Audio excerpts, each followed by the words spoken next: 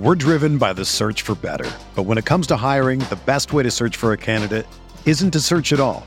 Don't search, match with Indeed.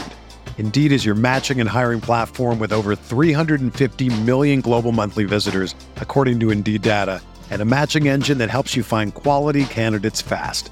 Ditch the busy work. Use Indeed for scheduling, screening, and messaging so you can connect with candidates faster. Leveraging over 140 million qualifications and preferences every day, Indeed's matching engine is constantly learning from your preferences, so the more you use Indeed, the better it gets.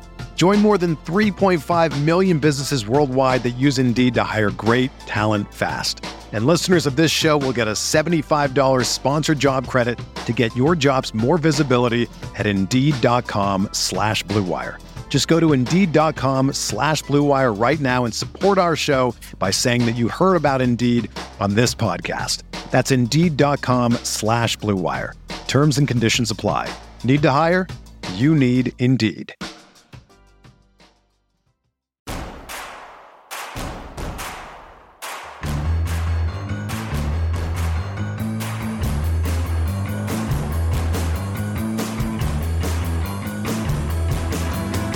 From your favorite source for Chicago White Sox talk, delivering news, interviews, analysis, and more.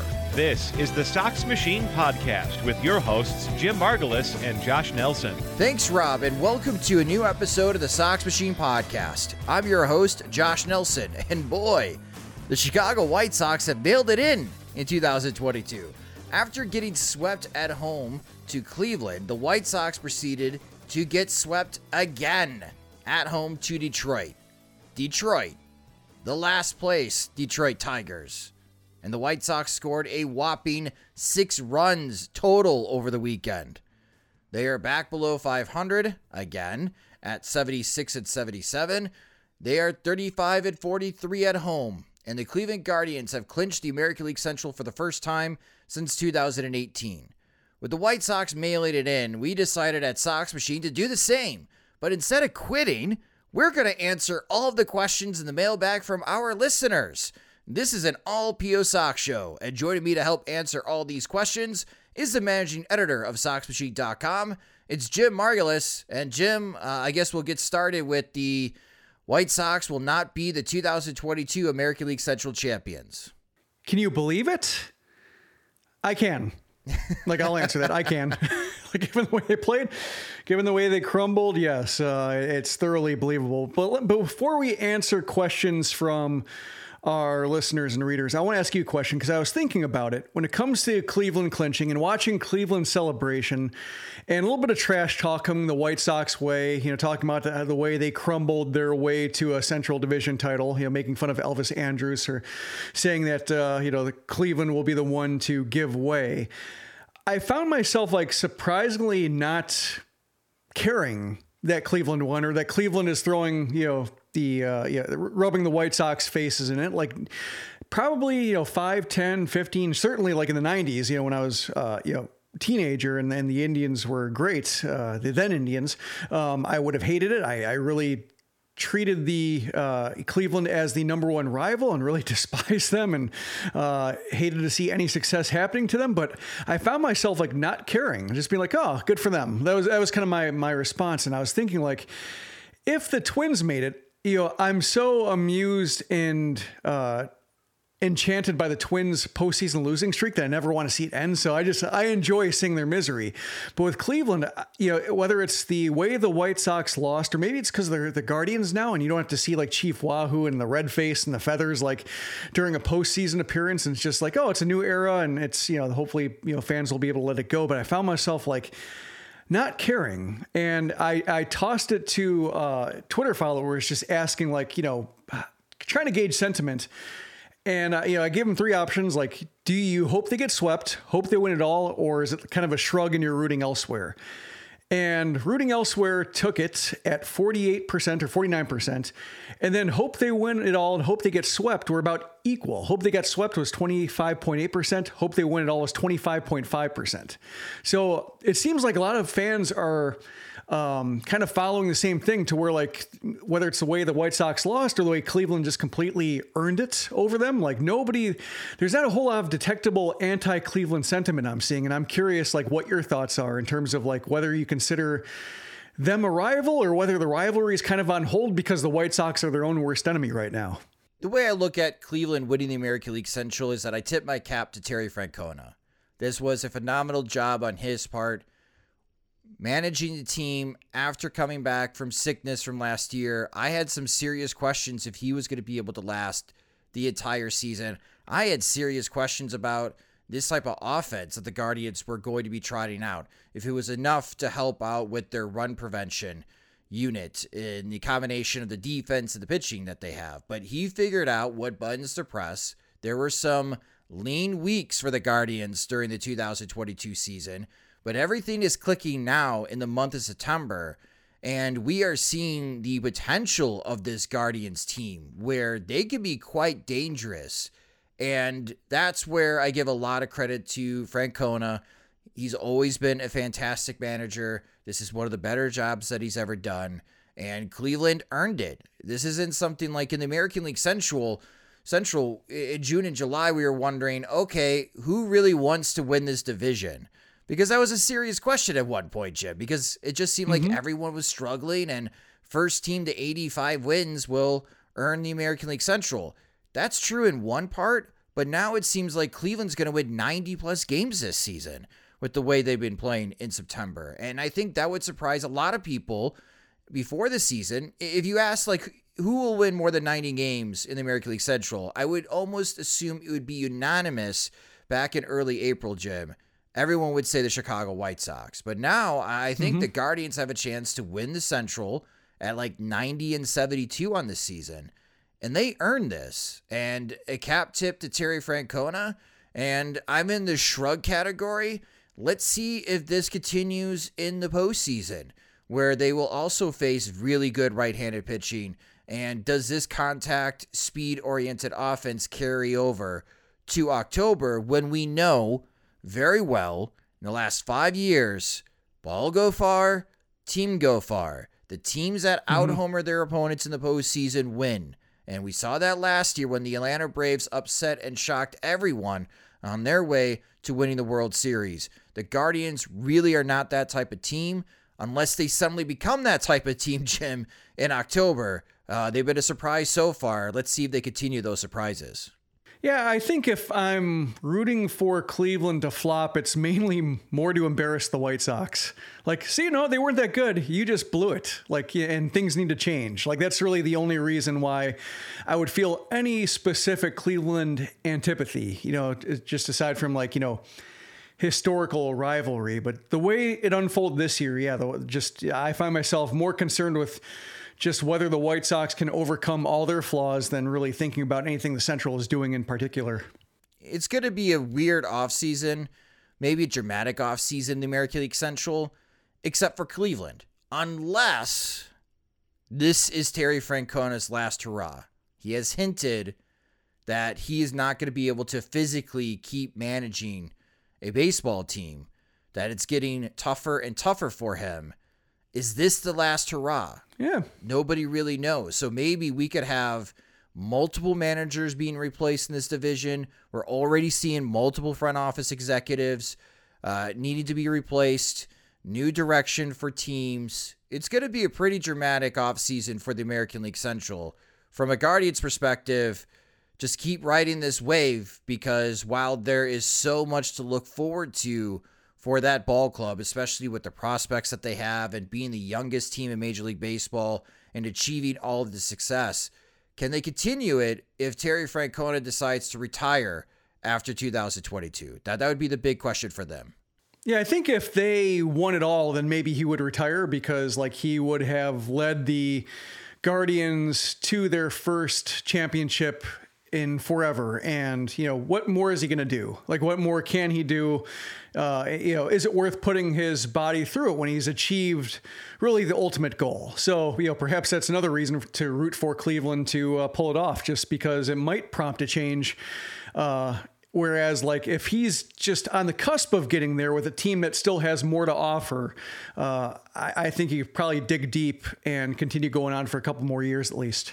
Well, let's get into the questions, yeah? Yep. You ready, Jim? Yep. All right, so the first question that we have, and again, all these questions come from our Patreon supporters.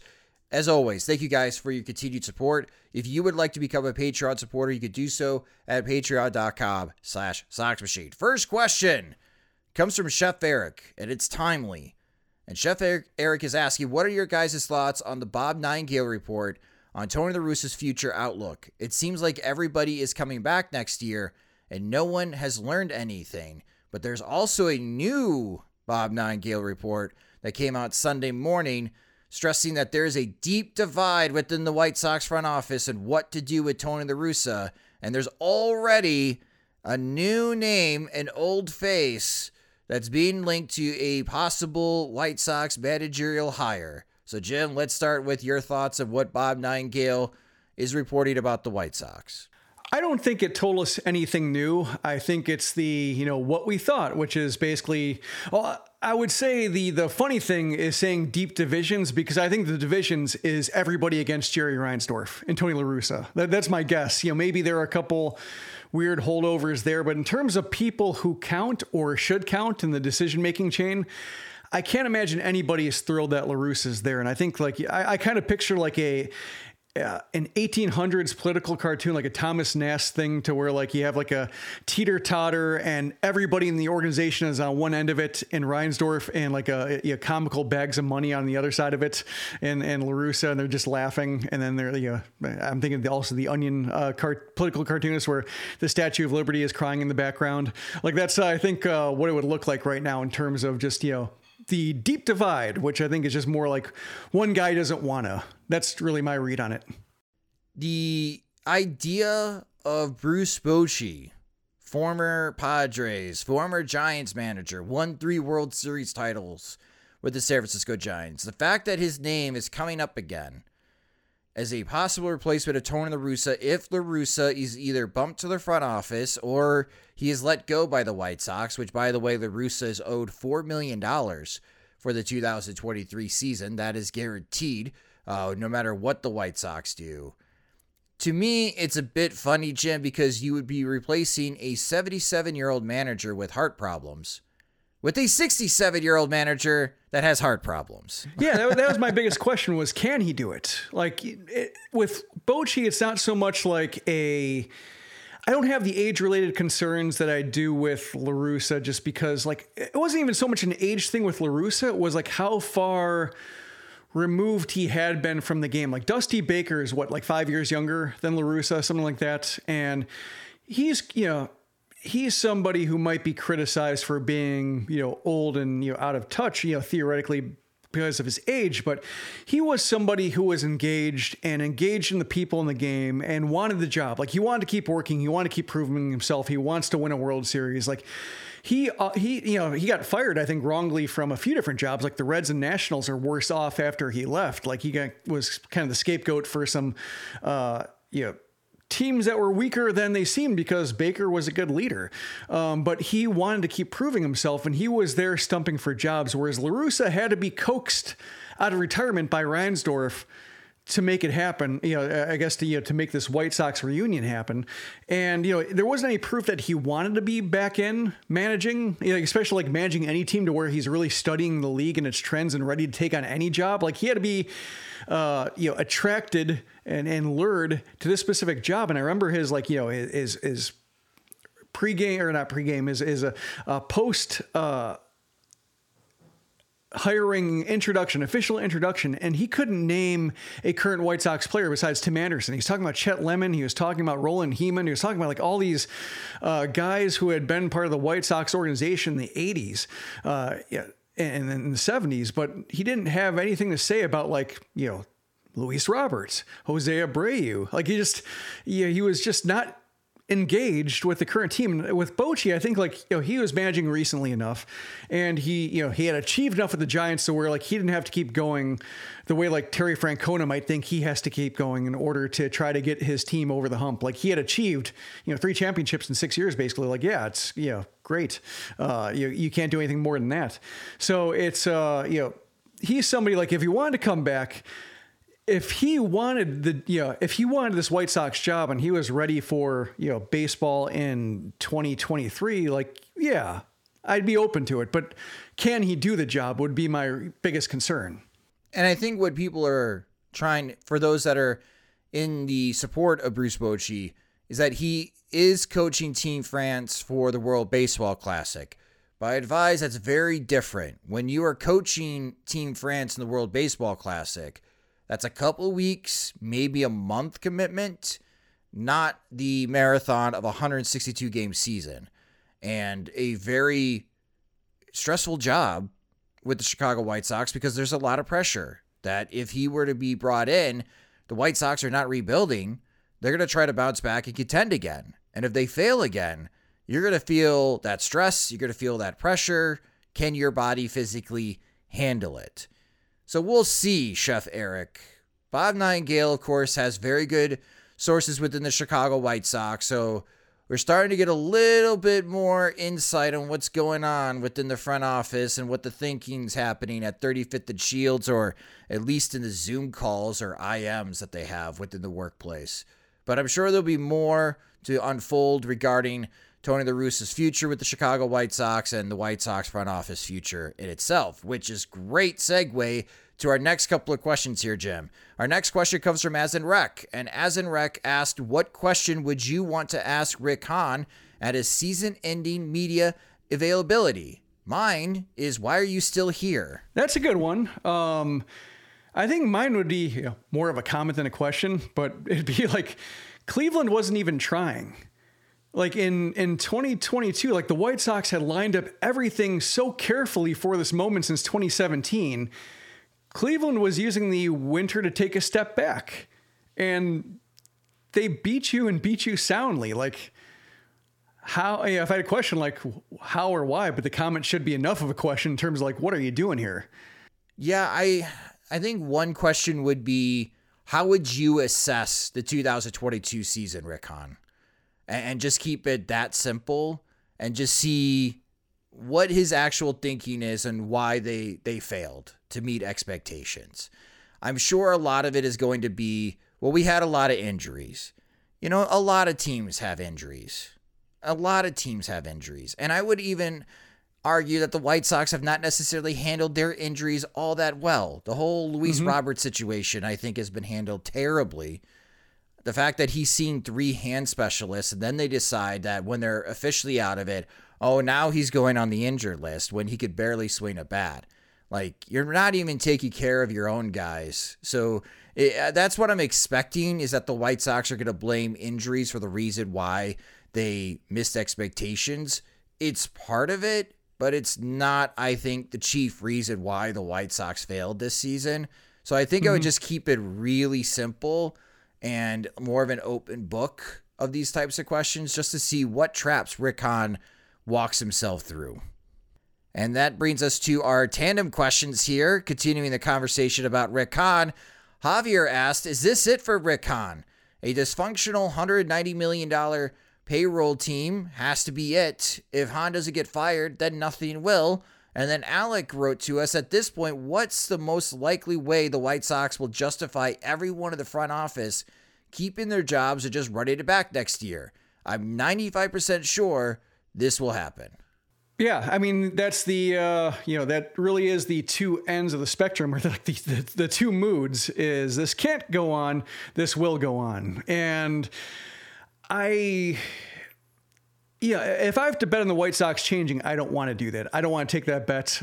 I just want to, steer clear, just because, the money is always on the status quo when it comes to the White Sox. When any meaningful change, they might change a scouting director here. They might promote the previous scouting director up the chain. That's a move they like to make. They change hitting coaches. They change, minor league assignments sometimes. But really, when it comes to the core decision makers, in the front office, managerial level, every change is like years overdue. And, with Han, I mean, it's years overdue.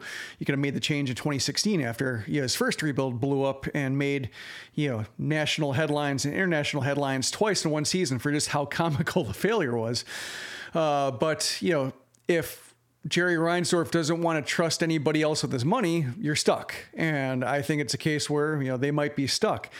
The question I have is, the thing you've mentioned before in previous podcasts saying that, if this $190 million payroll is contingent on the White Sox having some postseason revenue and they aren't having postseason revenue, and who knows what like the season ticket base will look like if the White Sox fans are disenchanted and say like, I think there will be opportunities to get postseason tickets in the second half. I'll wait and see about how good this team looks before, ponying up for full season.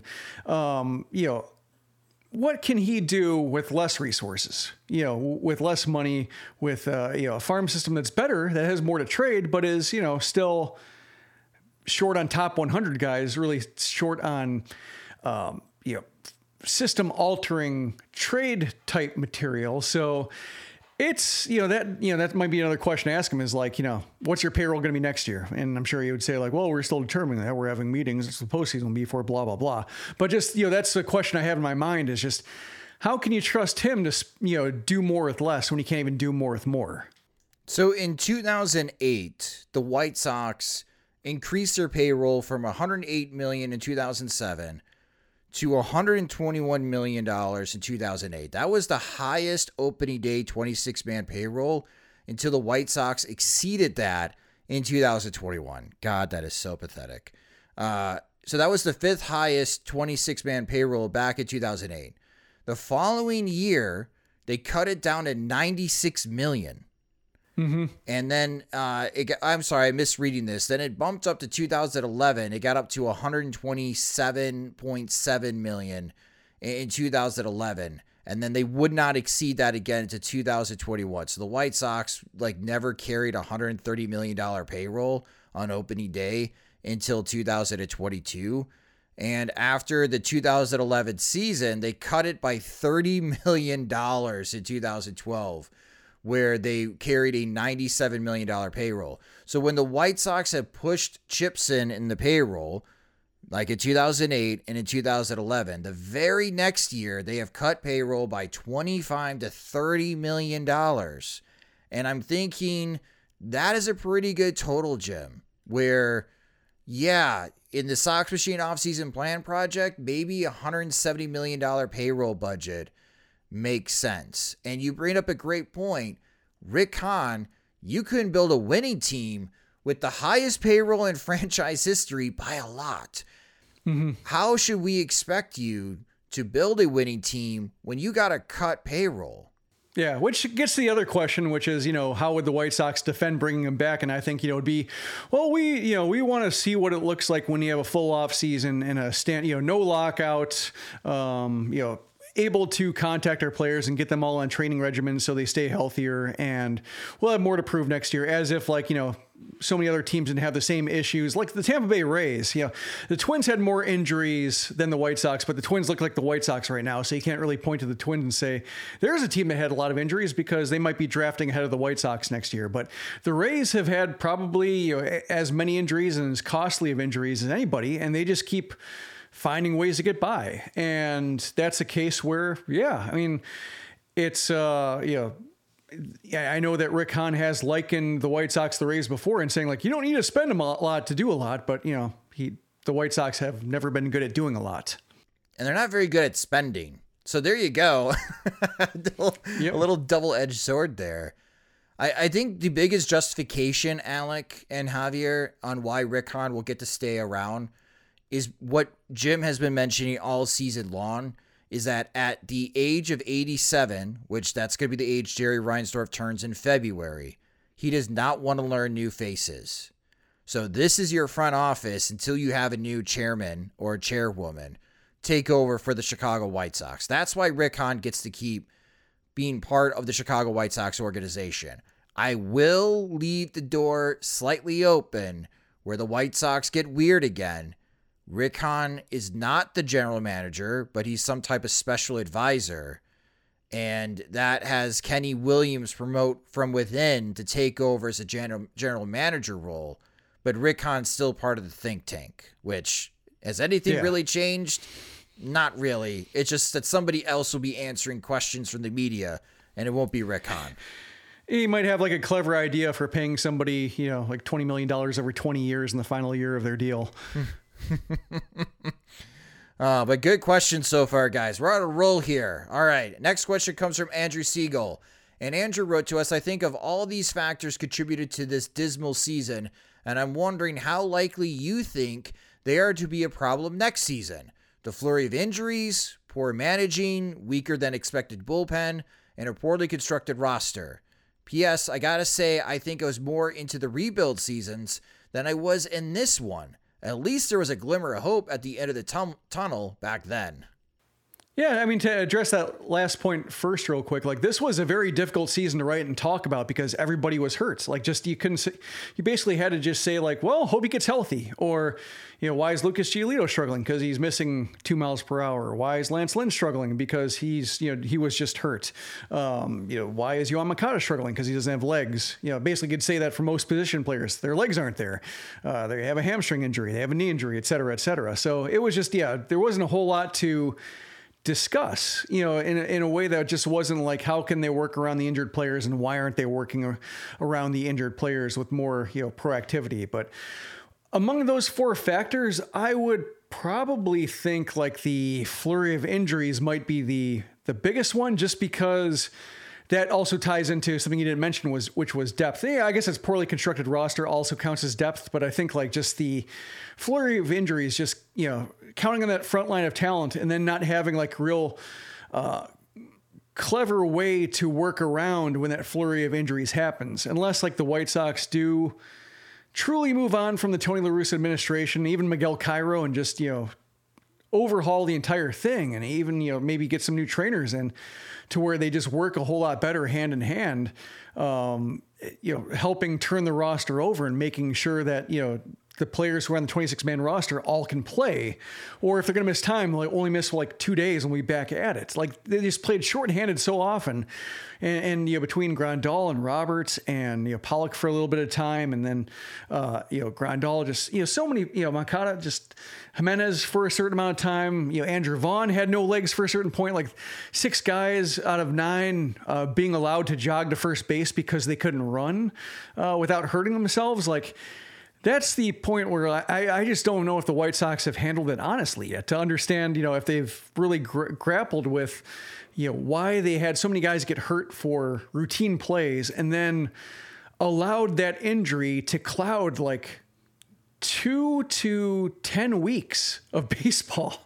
Like that's really maybe that's my question. It's just like, why would, another good question for Khan, like why did the White Sox make such a huge mess of injuries, and why do they play shorthanded so often?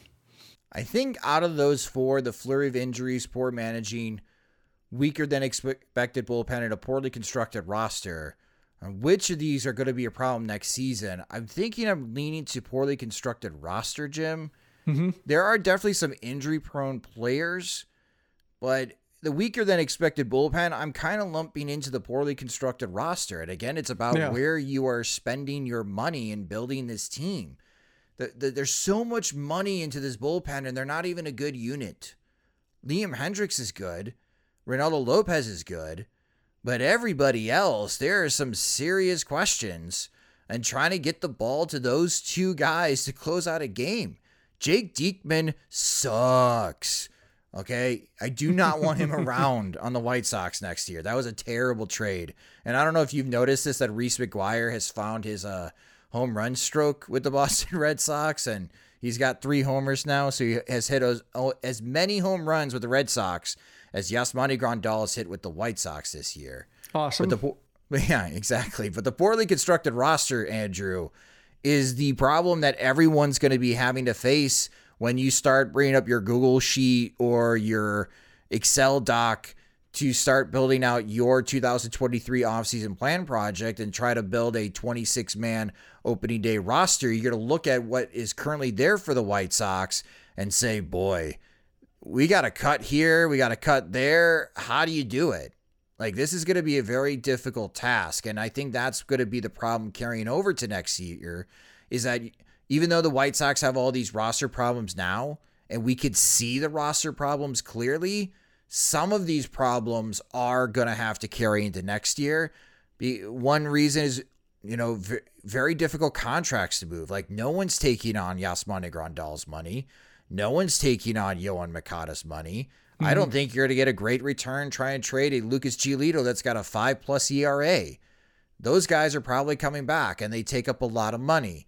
A lot of money that you could spend elsewhere to make the team better. So that's why I'm leaning towards the poorly constructed roster over the flurry of injuries, because maybe luck is on the White Sox side in 2023, Jim. Mm-hmm. Yep. Basically, stay healthy. That is the White Sox plan A. If they stay healthy, everything will be all right. But Andrew, thank you so much for your question.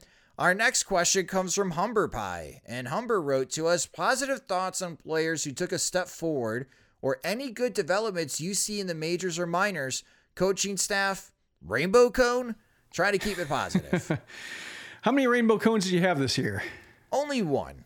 Yeah. Only one. It is, as you saw during the broadcast, the kid in the bleachers that was having the rainbow cone, and it fell off the cone, completely missing the ball, and landed on the ground. It's a lot. Mm-hmm. And I've gotten the cone before at Rainbow Cone, because when I make orders there for parties, like getting the rainbow cake or getting like a big quart of the mixture of Rainbow Cone to serve it at parties, while you're waiting, they'll give you a free cone based on how much money you spend. Mm-hmm. And it is a race against the clock eating that thing. And it can get messy real quick. So I only had one, knowing that I'll be focusing more. I'm trying to focus more what's happening on the field than my ability to consume this rainbow cone. Makes sense. To answer the question beyond ice cream, like, I think, Johnny Cueto doesn't really count, but he was a lot of fun. Like, I'm glad he was a White Sox at some point over his career. Like, I enjoyed that experience immensely. And I think, without reservations, it's a shame that Danny Mendick's story could have been seen all the way through, because that was a really nice development. And especially for, a 22nd round draft pick who out of upstate New York and, Massachusetts, like, not baseball territory. It was fun to see that happen. But I think probably the biggest development, or like the minors actually, the records were terrible. The pitching depth is kind of thin, but the minor league system, especially I would say like the top 10 prospects, had a pretty good year by and large. Like, I'm looking at my top 10 from preseason. I had Colas, Montgomery, Berger, Vera, Jose Rodriguez, Cespedes, Brian Ramos, Romy Gonzalez, Gilbert Sanchez, Sean Burke. Like, of all those players, like, none of them are doomed, or like none of them took like drastic steps back. Like, Vera's kind of a disappointment right now, and Sanchez is kind of, fringe-y, and Gonzalez had like a lost season almost before coming back. But none of them were lost causes. A lot of them made positive strides. And if like one guy didn't develop, like Davis Martin can fill in that spot, like Lenin Sosa can fill in that spot. Like, they had a number of surprises that, help supplement like the top dozen, even if like you are disappointed by Vera or Sanchez or what have you. So I think, the White Sox had a thin farm system, and very light on top 100 talent. But I mean, like Colas and Montgomery, like they're in top 100 lists. Like they turned their immediate potential into legitimate prospect stock. So, that's great. And then, they have a number of guys backing up, like Ramos might crack some top 100 lists. Like, it's Project Birmingham was, notable because there are so many bodies there of players who are legitimately interesting. So I think, as lopsided or maybe as low minors as that, central development in the farm system is, and, how little it can help like the the 2023 White Sox on opening day, like it was good, and it will help. And whoever is making trades for the White Sox will have more to deal with from the farm system than they did last year. One of my New Year's resolutions for the Chicago White Sox was to develop a top 100 prospect. They developed two, Jim, and Colson Montgomery and Oscar Colas. So they achieved that. I will also say some positive thoughts or development.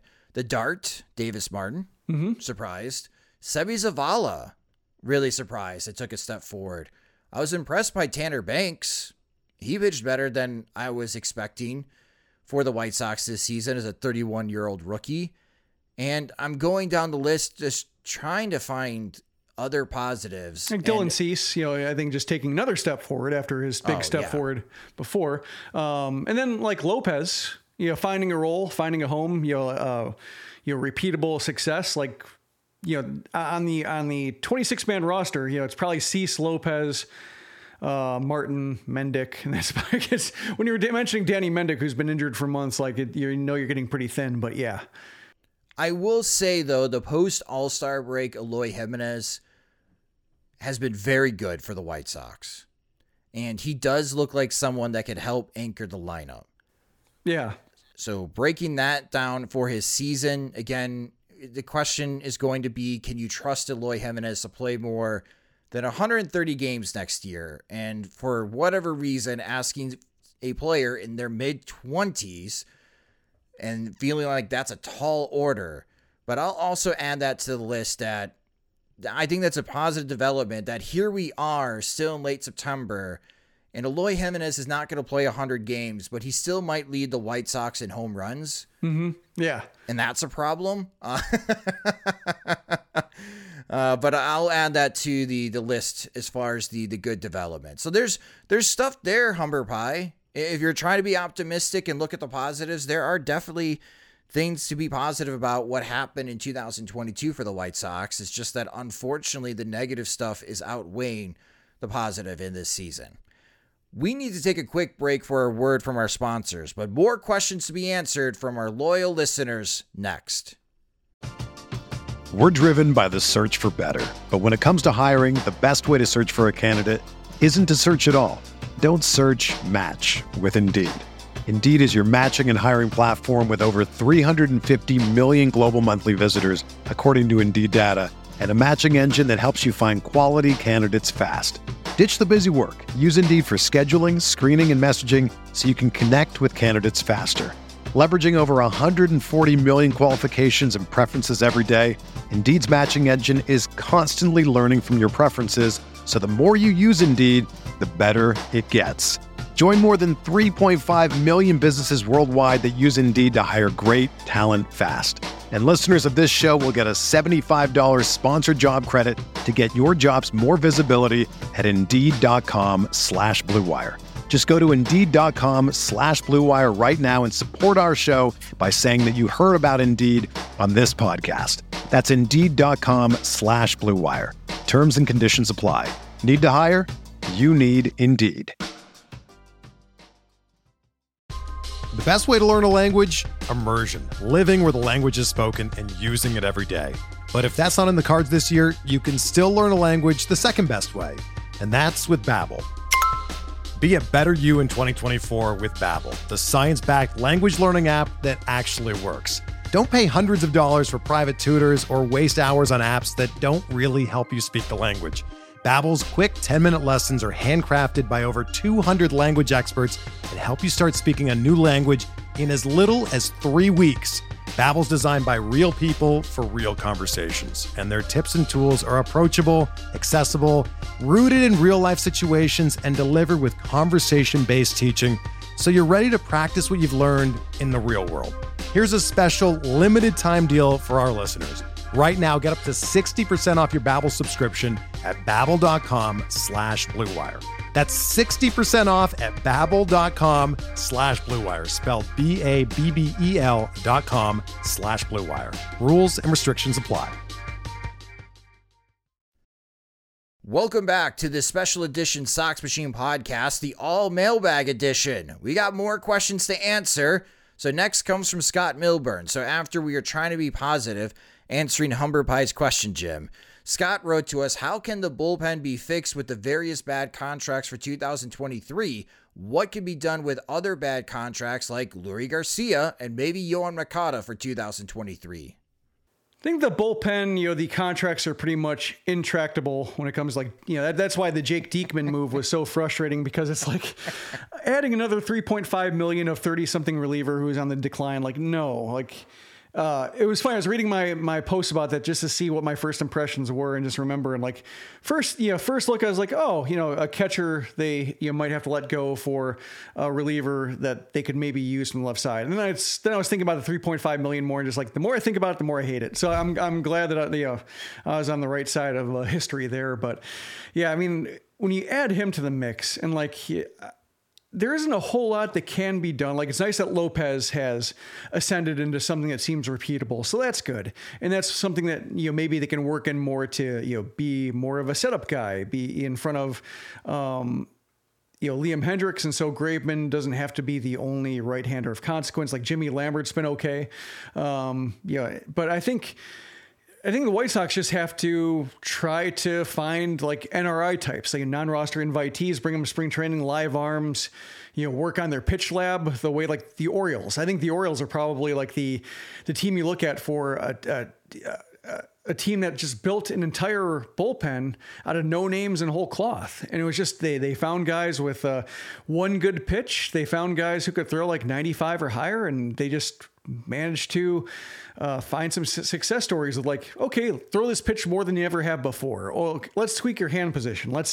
You have a really good spin rate. Let's change where you work in the zone. I think it's going to take some concentrated work on Ethan Katz's part and just their entire pitch lab, pitching apparatus part to try to dig deeper into those waiver claim territories and see if you can do some Katzel fix-ems, because I think they have enough fixed pieces in place between Hendricks and Graveman and Bummer and Lopez and Diekman and Kelly to where the true projects that you're looking to cut a walk rate in half, or you're looking to get a guy who struggled in AAA to see if you can get him in the majors by May. There's more on. Yeah, I think there's more room for Katz and other pitching coaches to take on those kind of projects, because, every other guy in the bullpen basically is what he is, for better or for worse. And Bummer, he's fine, just needs to stay healthy. Graveman's fine if he's not pitching on back-to-back days.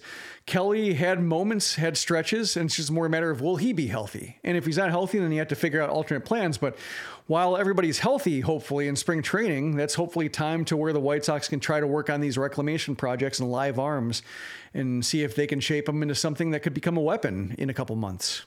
Yeah, there's not much you can do about the Yohan Moncada contract. I think Moncada is still going to be on the White Sox for the next 2 seasons, and you're hoping that offensively he can be approved. Yohan Moncada right now is on track to be the 6th highest paid third baseman in Major League Baseball in 2023, the 5th highest in 2024 in his remaining 2 years with the White Sox. So he really needs to step up his production to merit the type of money that he'll be making with the White Sox over the next 2 seasons. Lurie Garcia, do you cut him and pay him for the next 2 years to be a AAA player elsewhere, Jim, or play in a totally different league? I think so, or at least by May. Maybe you don't want to put,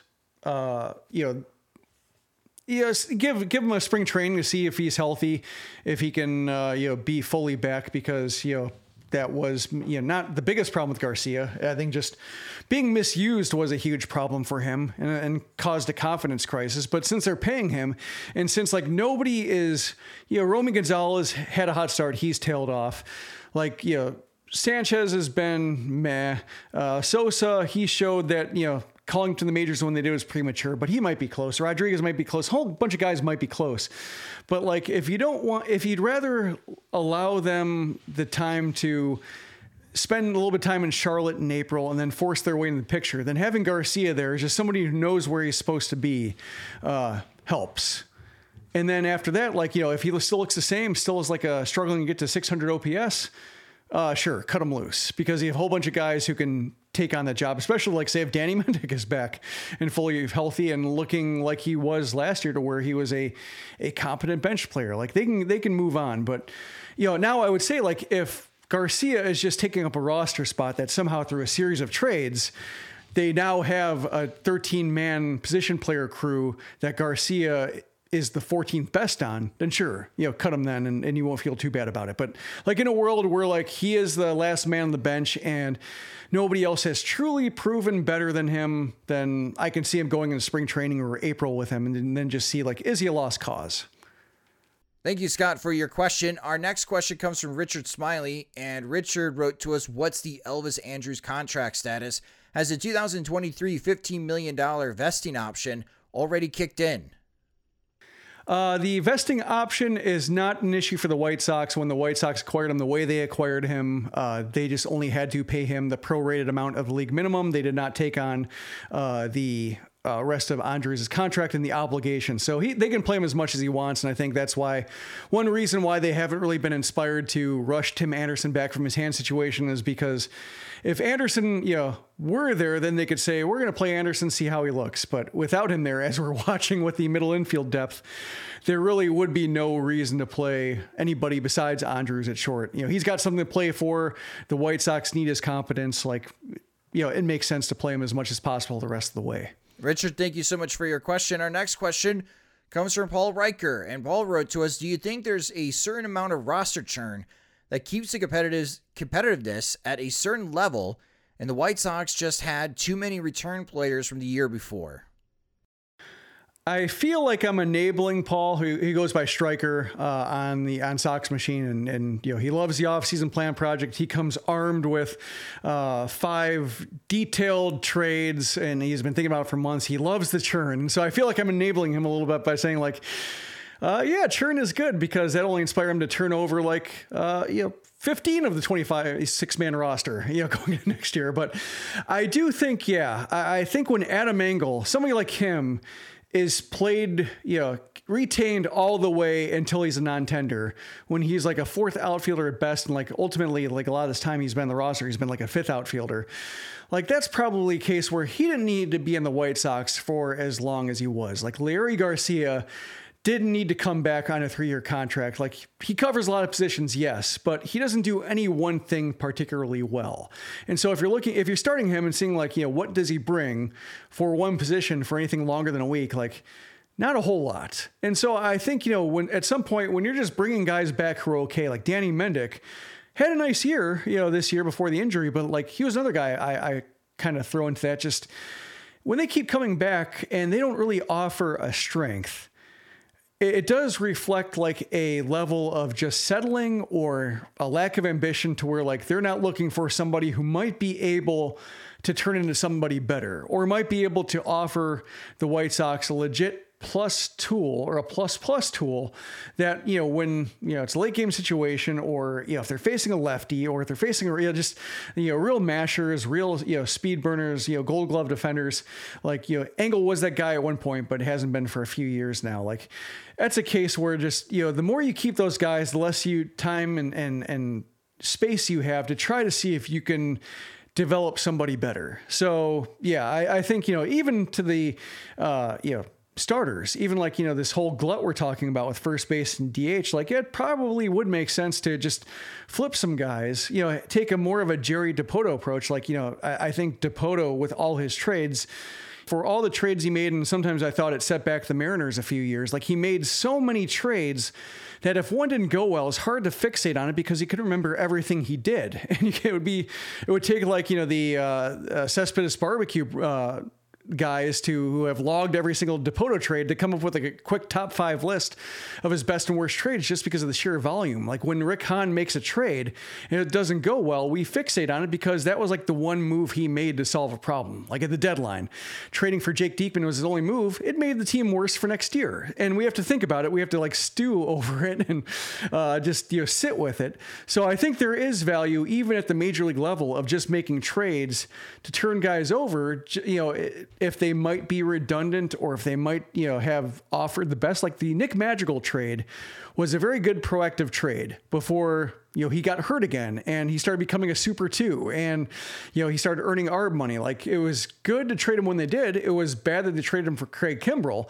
And that's another case too, where if they just let Kimbrell go and said, like, we'll find somebody else, then that would have been a 2-month misread. Nobody would be missing Madrigal that much and life would go on. But because he exercised Kimbrell's option, it took so long to turn him over for AJ Pollock. And now they can't turn over Pollock probably because Pollock will probably accept his $13 million option instead of taking the $5 million buyout. Like, he'll be around and hard to move. So just the way, the White Sox get attached to players and the way they, kind of box themselves into these multi-year commitments to players who are unremarkable makes it hard to have that kind of churn that, might ultimately result in some missteps here and there, but offers the chance to find guys who are better and have more upside and just have more ambition in general. Well, as you mentioned in our last episode, Jim, that the White Sox need someone that's a little bit more creative, that is building the roster. This is where, to answer Paul's question, yes, they need new insight into this front office to be more creative,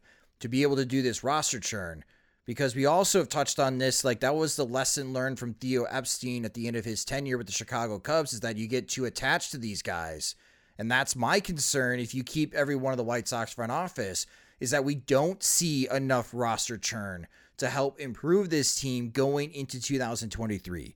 So Striker, you should be in love with this upcoming offseason because there is an absolute need for roster churn. I can't wait to see your offseason plan project.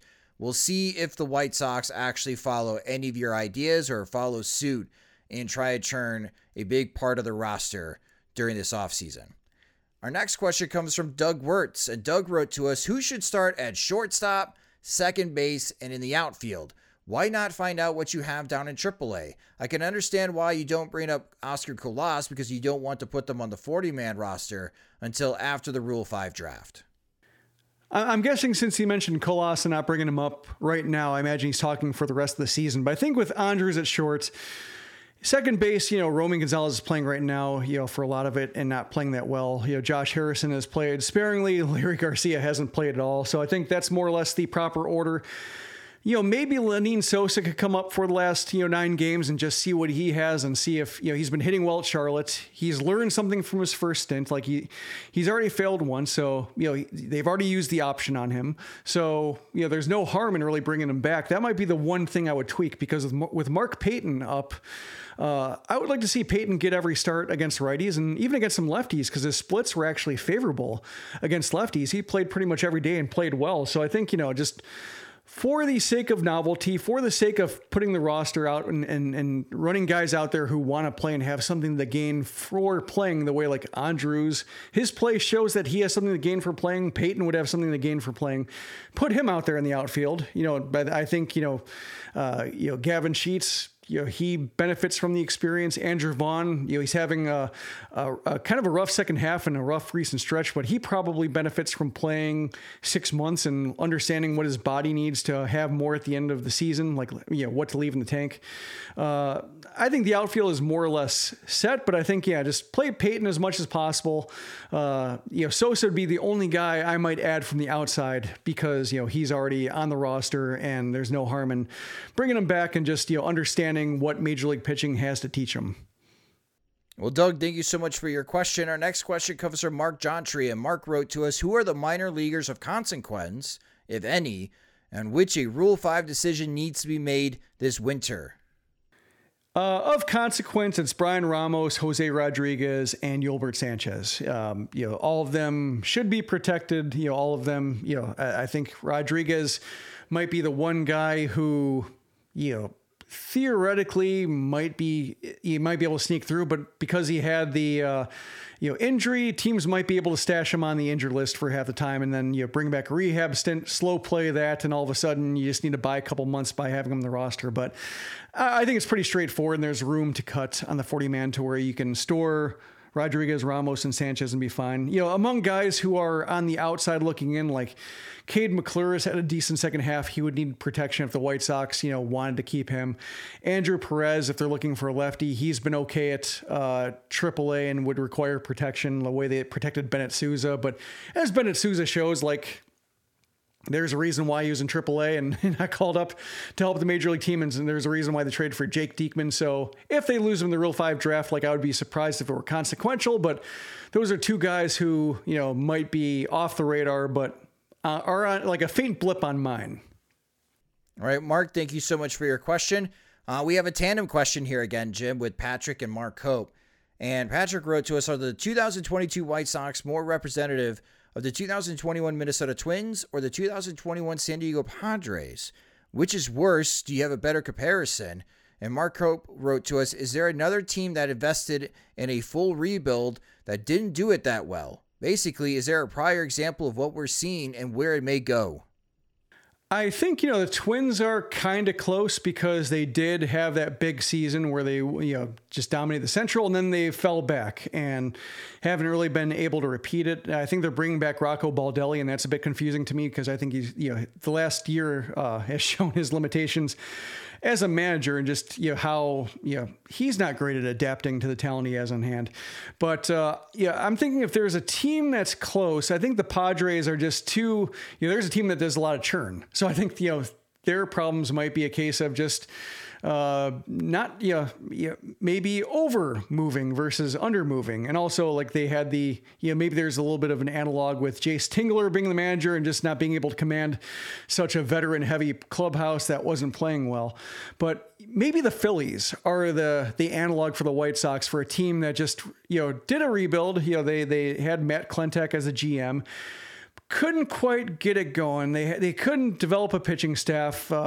They had some players who just were kind of, whether they're scapegoats, whether they're just kind of short on baseball smarts, made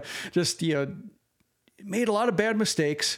A lot of, didn't draft that well, didn't use their, top draft picks for players of consequence, ended up with a lot of similar players.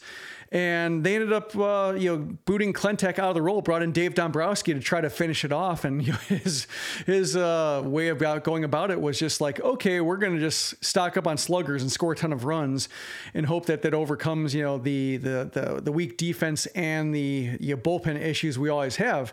And, it's been clumsy the way they've gone about it, but I think they're going to be a postseason team. I find them very entertaining for the chances they've taken. And they have some, good, starting pitching and the bullpen's an adventure, but that's probably the team I look at and say that's the White Sox. But I think the difference might be that the Phillies have shown the willingness to invest in Bryce Harper, run those big payrolls for years in a row, and hope that the faith from the ownership level will be rewarded. Whereas as we've talked about before, the White Sox are kind of one and done when it comes to splurging if that one does not turn into any kind of meaningful postseason run. I'm trying to think of other comps.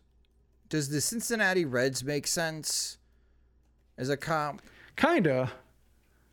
With what we've seen recently? I think the Reds are closer to the White Sox first rebuilding attempt in which they just try to make it happen soon. And just, they had some veterans that didn't quite match and they kind of, hampered their draft stock and such. So they just, some teams can do that. Some teams can, accelerate their timetable with spending, but the Reds, I don't think they had the pockets deep enough to sustain that kind of strategy the way the Phillies can sustain that kind of strategy to spend their way over the hump. Like they got a little bit, the way the Castellinis tell it, the Reds ownership over their skis. Some might say that they just didn't want to spend, and that's probably true too, given the way that they had to stick their foot in their mouth on opening day. When they talked about where a Reds fans going to go to watch baseball, they're taking their fans for granted, and, out and out saying so. But I think there's a little bit of a similarity there as well. And I guess we'll see how much the White Sox cut payroll to where maybe the Reds are closer than I think. Yeah, I'm thinking like the 2010 through 2013 Reds, Jim, when Dusty Baker was there. As you alluded to earlier, won 91 games in 2010. They won the Central, won 97 games in 2012, won the Central. They made it into the wild card in 2013 against Pittsburgh, but lose that wild card game. And then from 2014 all the way to 2019, they finished below 500. 2020 in the COVID year, they make it back into the postseason.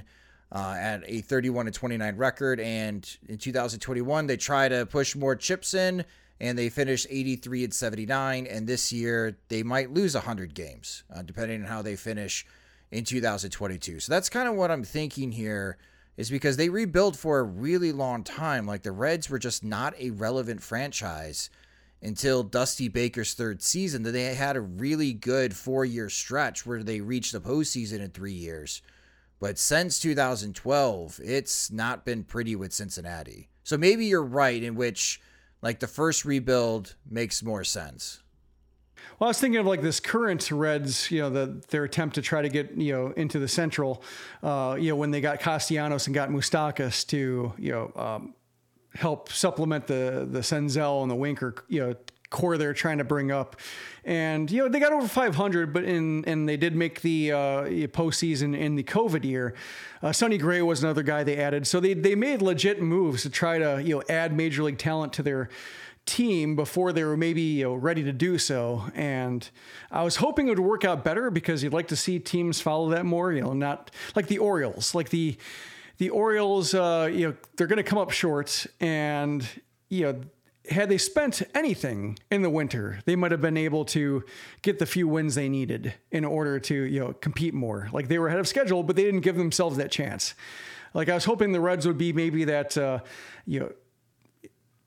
just that, I guess, that example for a team that feels like it's on the cusp to try a little bit, to, add a guy or two that doesn't like break your payroll or compromise certain positions for more years than you're willing to, and see where you go with it. Well, this was a good tandem question. Thank you, guys. Our next question comes from Lou Powell, and Lou wrote to us, how might the season have unfolded differently had Oscar Colas started in right field from day one? I don't think he was quite ready for that yet. He had a wrist problem at some points during the first half of the season. So, I think the White Sox have played him more or less appropriately and cautiously, and like the best thing for his career. But had the White Sox called him up at some point in late August, I would not have been opposed to it. I would have understood it. It would have been a case where, like, I really don't like that an emergency has forced this decision.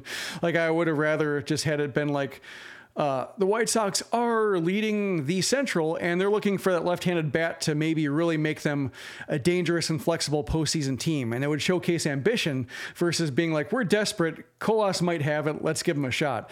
That's the only reason why I didn't want to see him called up. But I would have understood it like by late August, when, had he been more or less mediocre at the major league level, just like everybody else, they could have stored him on the roster for the rest of the season and not burned an option. That would have been fine. But I think overall, more or less, their timetable for their promotions has been on point. A little bit cautious, but I think fine for the individual development. And, it's a case where he should be in good position for next year. Yeah. If they started him opening day, it's a case where just the precedent they've set in right field would make me dislike it, because it's just, continuing to get by and not really solve that problem. But I think in terms of the player, he might have something to offer by April. He might be like a volatile type talent, but, I think the highs and lows might actually offset versus the lows dragging everything down. I think Oscar Colas will be the starting right fielder for the Chicago White Sox by June 1st, 2023, Jim. Like, they may give it a couple months for other internal options to hold the job in right field, but I've got a feeling right now that give Colas a couple more months in AAA, see how he starts in April and May, and if he continues to torment AAA pitching, then yeah, it makes sense to bring him up and see what he could do in right field for the White Sox. Yeah, I'd say like Mother's Day feels like the best kind of, if you're setting an over-under, June 1 almost feels like a bit farther back. So I would say like maybe, middle of May. Then I would still go over. And say, June 1st seems about right. But we'll see. Maybe the White Sox will surprise us. I mean, he's been hitting very well. So if you're not going to sign anyone, go after Aaron Judge, then sure, let's give Oscar Colas a shot in right field. Our next question comes from Mark, and Mark wrote to us, here's my question, guys. If Jerry Reinsdorf doesn't care about winning, why should I care about his team? Record payroll means nothing when the owner puts doing personal favors that significantly and negatively impact their product before the best interest of the franchise.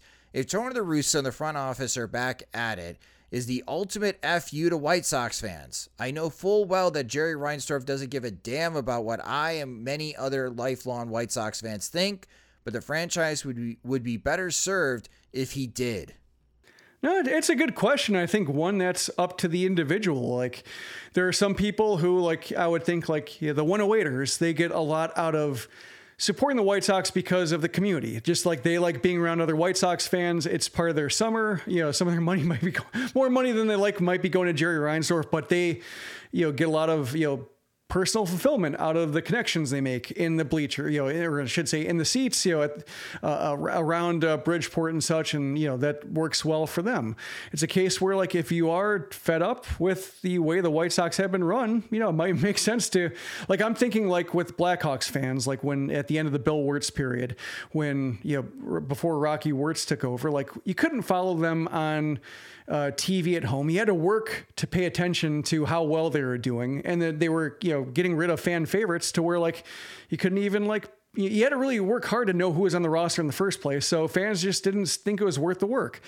And then, like, when they got good and you had a whole bunch of fans come back in, some of the hardcore Blackhawks fans were saying, calling them bandwagoners or saying now it's impossible to get a ticket and so forth. But, like, they basically inspired Blackhawks fans to be bandwagoners because they just made it so hard to follow them that why would you bother? Why would you put that much work into it if you had better things to do, or if you have a family, or if you have, travel you want to take, or just other, hobbies or things that take up your time. Like, it gets to a point where, like, this is too much work. And, I think that depends on just whether people feel like it's affecting their, well-being.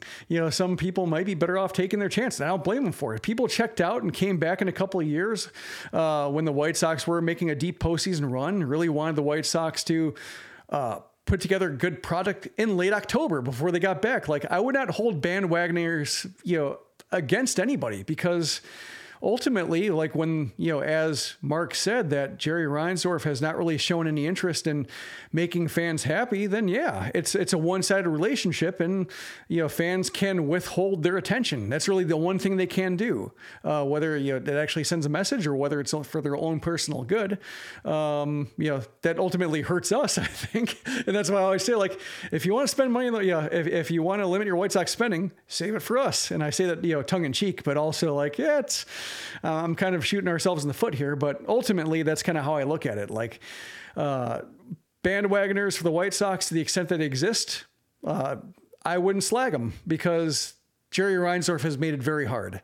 And I'm going to be amused if, like, the White Sox, whenever the White Sox make their next big move, or, should they sign that elusive $100 million contract, and Rick Hahn or whoever is in charge says, like, well, this really shows Jerry Reinsdorf is serious about winning. Like, no, it doesn't. Like, just, anytime you can, they talk about how much he cares. Like, no, you can just roll your eyes and do whatever gesture, hand-related gesture you think ultimately, captures their mood, and shrug it off. Because, I think of any development this season, I'll go back to the question, talking about, like, positive developments. This is negative development, but a positive one in terms of fan sentiment. Like, the sell the team sign was great. Like, that ultimately was a very, I think, a positive movement for White Sox fan relations, in the opposite direction. Like, the fans' relationship to the team, making it very clear, we're like, oh, we know what the problem is, and we're not going to accept anything that kind of talks around it or tries to puff up Jerry Reinsdorf as anything more than what he is, which is, like, out of touch and not willing to, make the necessary investments or the necessary overhauls in the front office to make a difference. And I enjoyed that moment, even if it, is a reflection of something that isn't enjoyable, which was the White Sox baseball in 2022. Everyone brags that Jerry Reinsdorf is incredibly loyal to his employees, but for any successful business, you need to build brand loyalty with your customers. And if you don't have that loyalty with your customers, you will have difficulties with your business. And the White Sox are going to face some of these difficulties with their business, with just how upset White Sox fans are, and many of them not renewing season tickets or sending very angry emails that they have to put down a deposit for a 2022 postseason plan just to keep their seats in 2023 or be at risk of losing where their seats are with their season tickets and being, having the fear of being moved if they don't pay for a deposit plan. There's a lot of negativity right now, especially for White Sox season ticket holders, to the White Sox. And the fact that the White Sox have done a very poor job when it comes to fan loyalty, it's something that really stems from Jerry Reinsdorf also having poor fan loyalty over his years as an owner. So when he does pass away and everybody brings out the obituaries, that's the one thing that everyone's going to make note of, Jim, is just how he was very loyal to his workers, but he was not very loyal to the fans that supported his franchises. Our next question comes from Greg, and Greg wrote to us, "Hey, Jim and Josh, longtime listener, first time dad here. I had a son this week. My question, should I raise him as a Dodgers fan? And Greg Nix, I hope you and your wife and the little one are doing fantastic. That's excellent news. And Jim, you're kind of in this situation here with Mini Margulis. So what should Greg do here?" Well, right now, I'm thinking back to like my childhood, and some people know this, some people might not know this, but my first favorite team was the Oakland A's.